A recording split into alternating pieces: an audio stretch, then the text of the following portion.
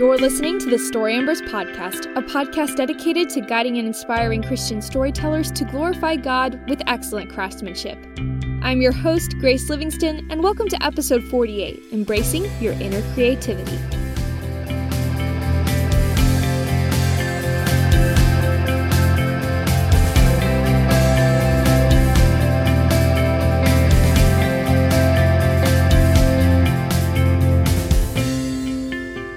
Hey everyone, I'm Grace Livingston. I'm Josiah DeGraff. I'm Lori Scott. I'm Mariposa Aristia. And today we're talking about creativity, that great frenemy of all writers and artists.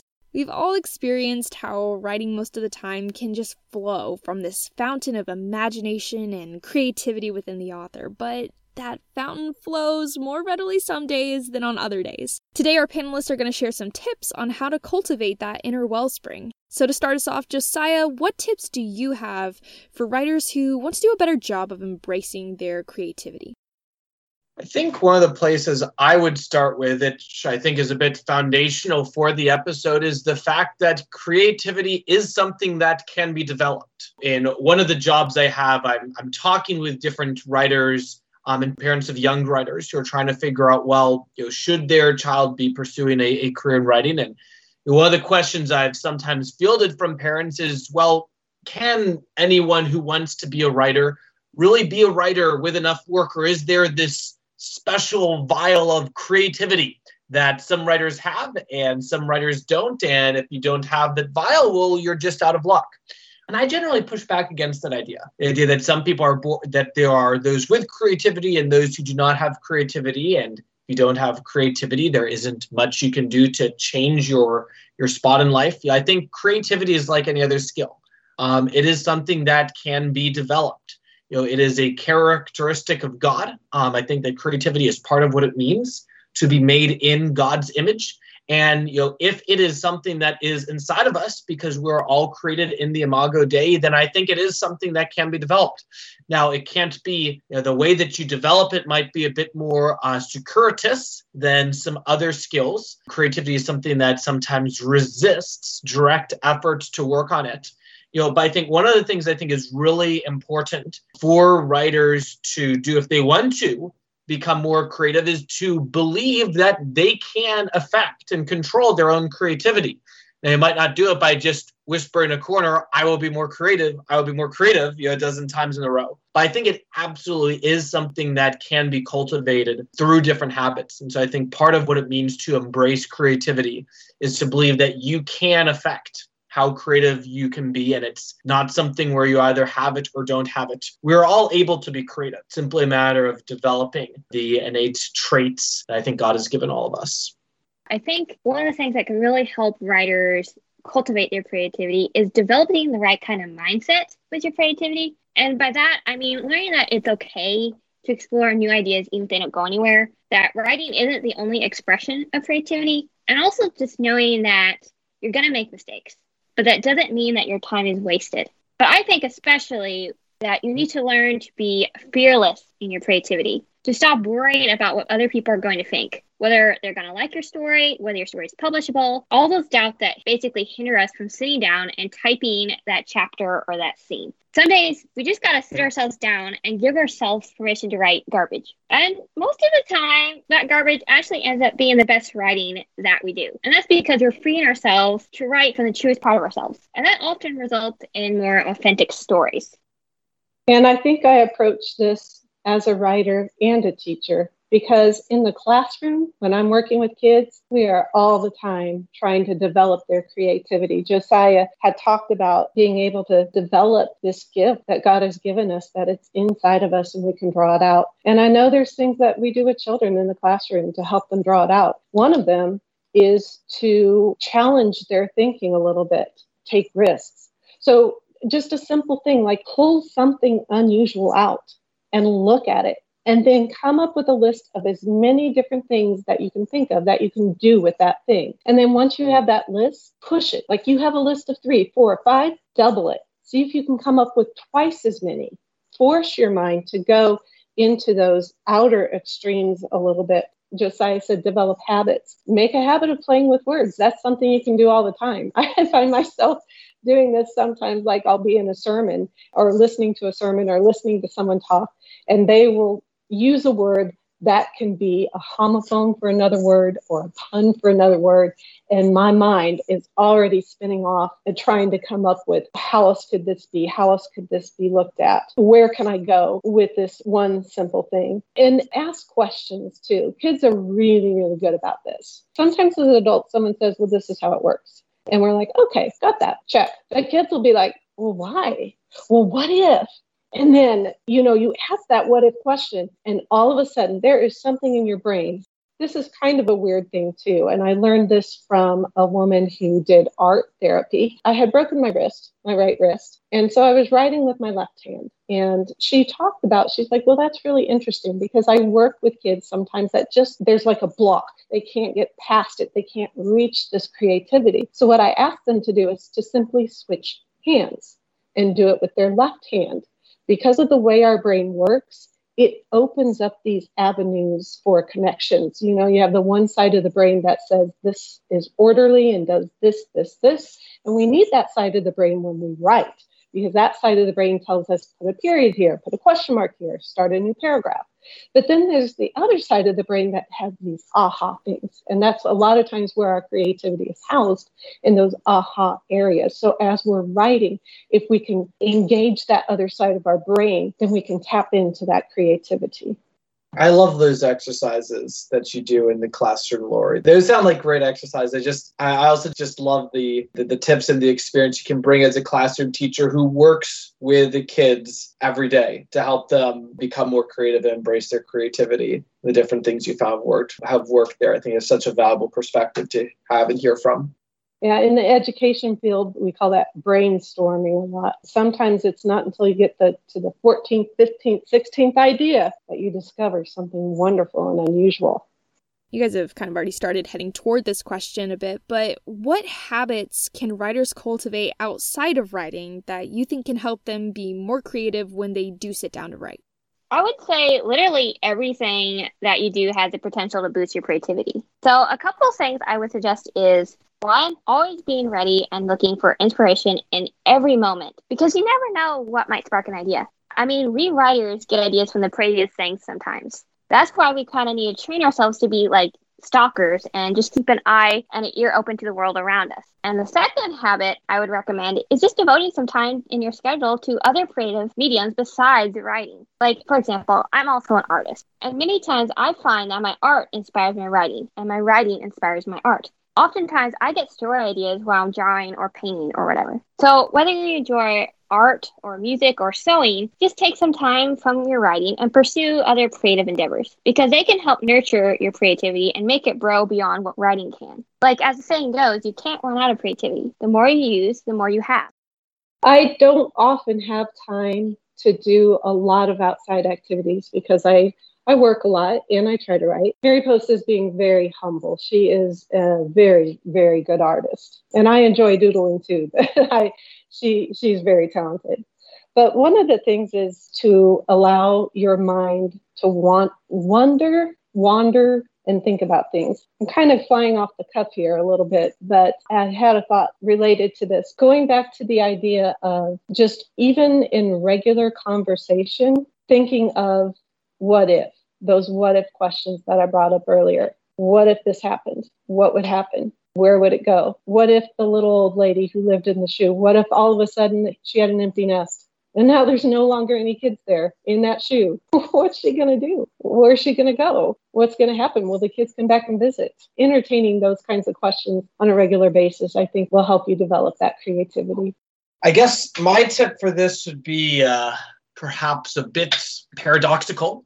But I think one of the best things you can do to also boost your creativity, in addition to the many suggestions that Lori and Mary Post had, would be to build in time into your regular schedule where you are doing nothing. There's some fascinating research that looks at the effects of doing nothing. I first came across this, read some of Sherry Turkle's research Turkle is a professor at MIT who's looked into the fact that, one of the costs of all the digital technologies we have is that it's actually, you have to work to be able to find yourself be actually doing nothing, because it's, it used to be that, we have all this time where we were simply, bored. And you have a smartphone in your pocket all the time. You always have a possible distraction, but there's actually a lot of value in being bored and boosting your creativity. And that it's the moments when we're bored and we don't really have anything we have to do that our mind is able to wander and able to process things, and we're able to make connections that we might not have made otherwise because we're not forcing it. And it's just the things that our brains are able to connect.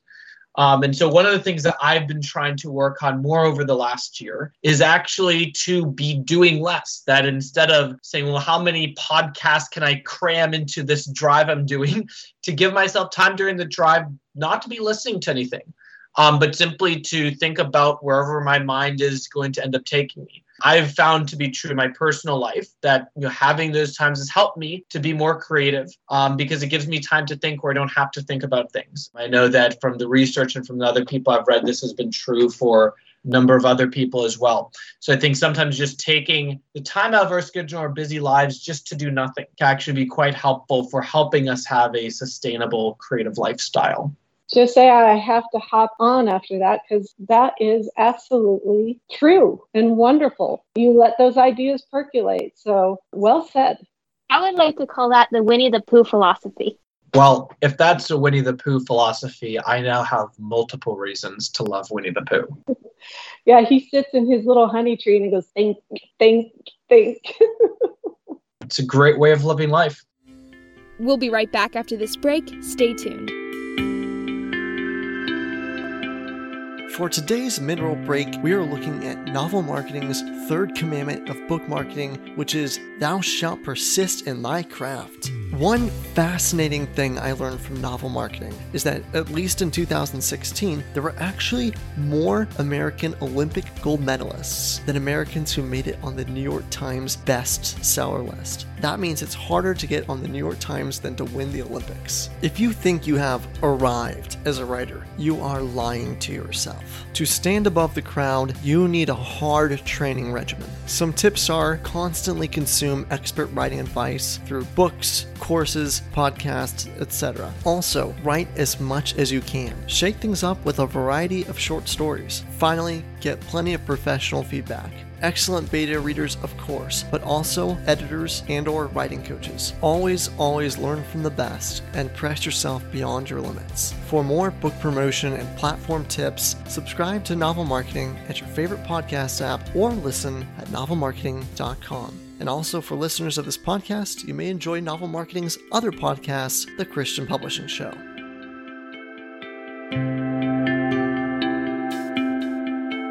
Welcome back, everyone, to our discussion on embracing your inner creativity. So far, Josiah, Mariposa, and Lori have shared some tips for how you can boost your creativity when you're not writing. But now I want to flip the question and ask if you all have any tips for being more creative once you've sat down and you've pulled out your keyboard or pen and you've actually started writing.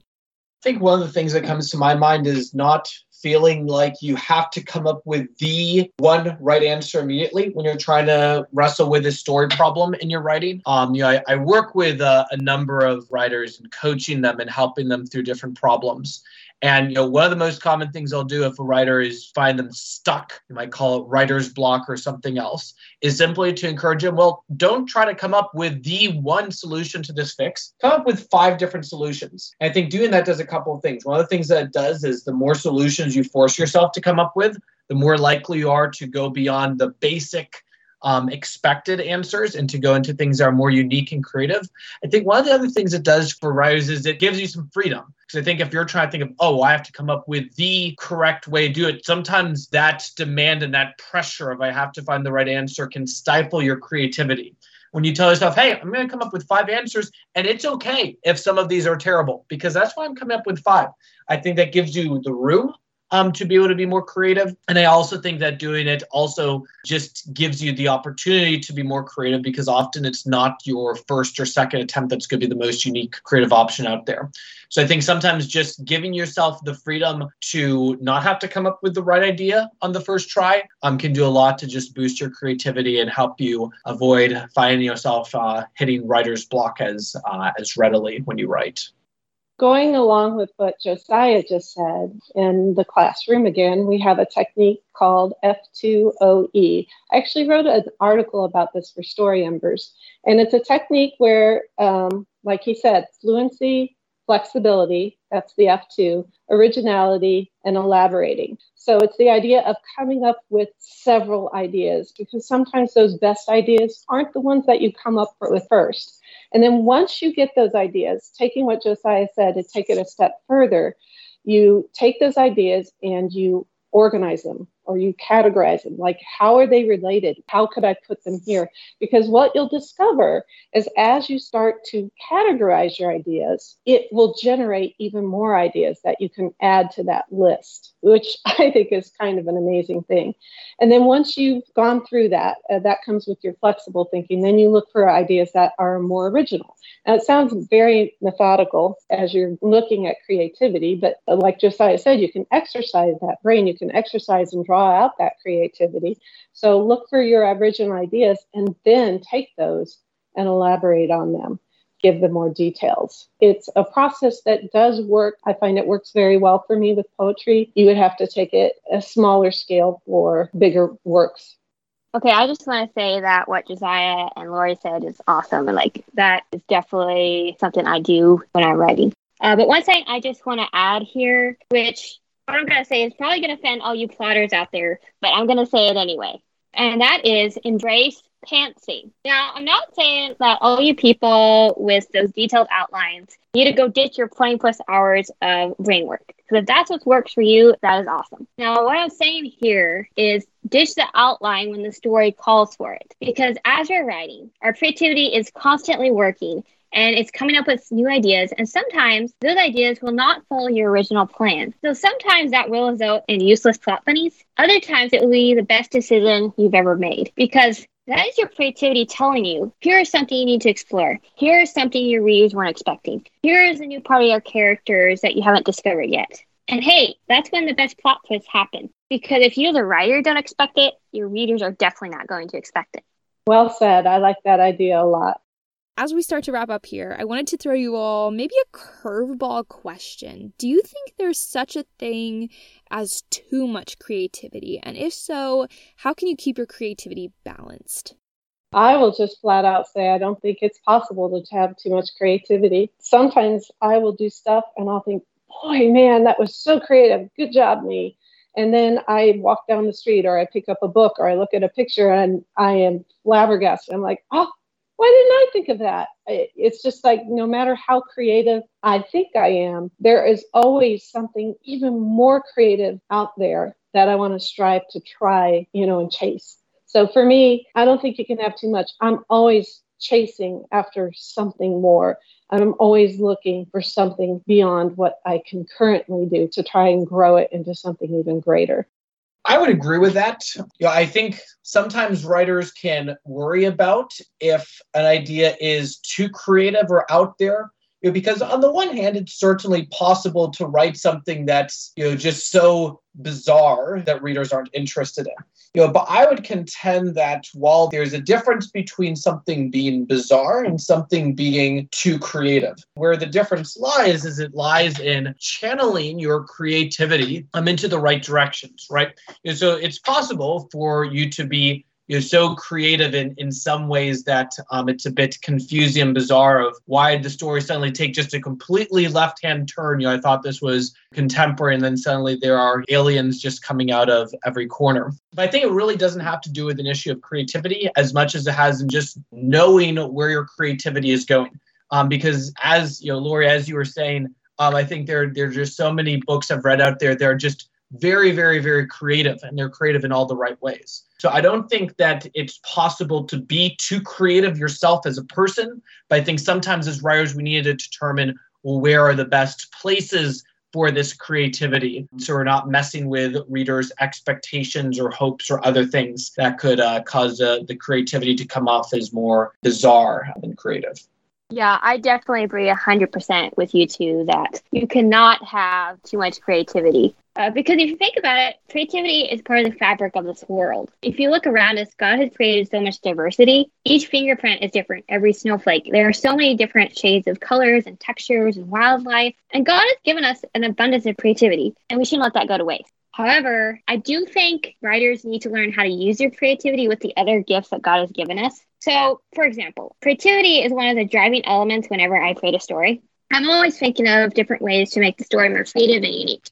That said, creativity is not the only element you need in a story. There's also emotion and wisdom and knowledge and empathy, all equally driving factors in writing a story. And if you're using those with creativity, it will help guide it and keep it from running off a cliff. For example, wisdom will tell you that you need to follow these certain grammar rules and keep your creativity from being like, I'm going to break all the rules. Or for example, like empathy. That will keep your creativity from writing quirky, weird characters that no one can relate to because they're too far off the wall. So if you also cultivate these other necessary qualities in your life and writing, they will naturally work with your creativity and help it to produce beautiful works of literary art. I think I'm going to have to be chasing after you. Those are great ideas. I would also say, too, this is just a side thought, but some people don't pursue creativity because they dismiss it too easily. They say, oh, I'm just not creative, and they don't pursue it. And like Josiah pointed out, I definitely think it's something we should pursue. And like Mariposa pointed out, there is beauty in the world around us, the individual fingerprints and snowflakes. So we can't use that as an excuse. I'm just not creative. No, don't tell yourself that. Don't believe it. Instead, seek it out. Thank you guys for joining me on this episode, and thanks to all of you listeners who tuned in. I hope you enjoyed today's episode. Have a topic or question you'd like to hear discussed on the podcast? Email us at info@storyembers.org to let us know. And as always, special thanks to our Patreon supporters Taylor Clogston, Michael Stanton, and Renee Kennedy. Visit patreon.com/storyembers to become a supporter and get access to exclusive Story Embers updates, swag, and more. And finally, join me again on March 21st as Josiah, Lori, and Deus discuss how to avoid forgettable themes on the next episode of the Story Embers podcast.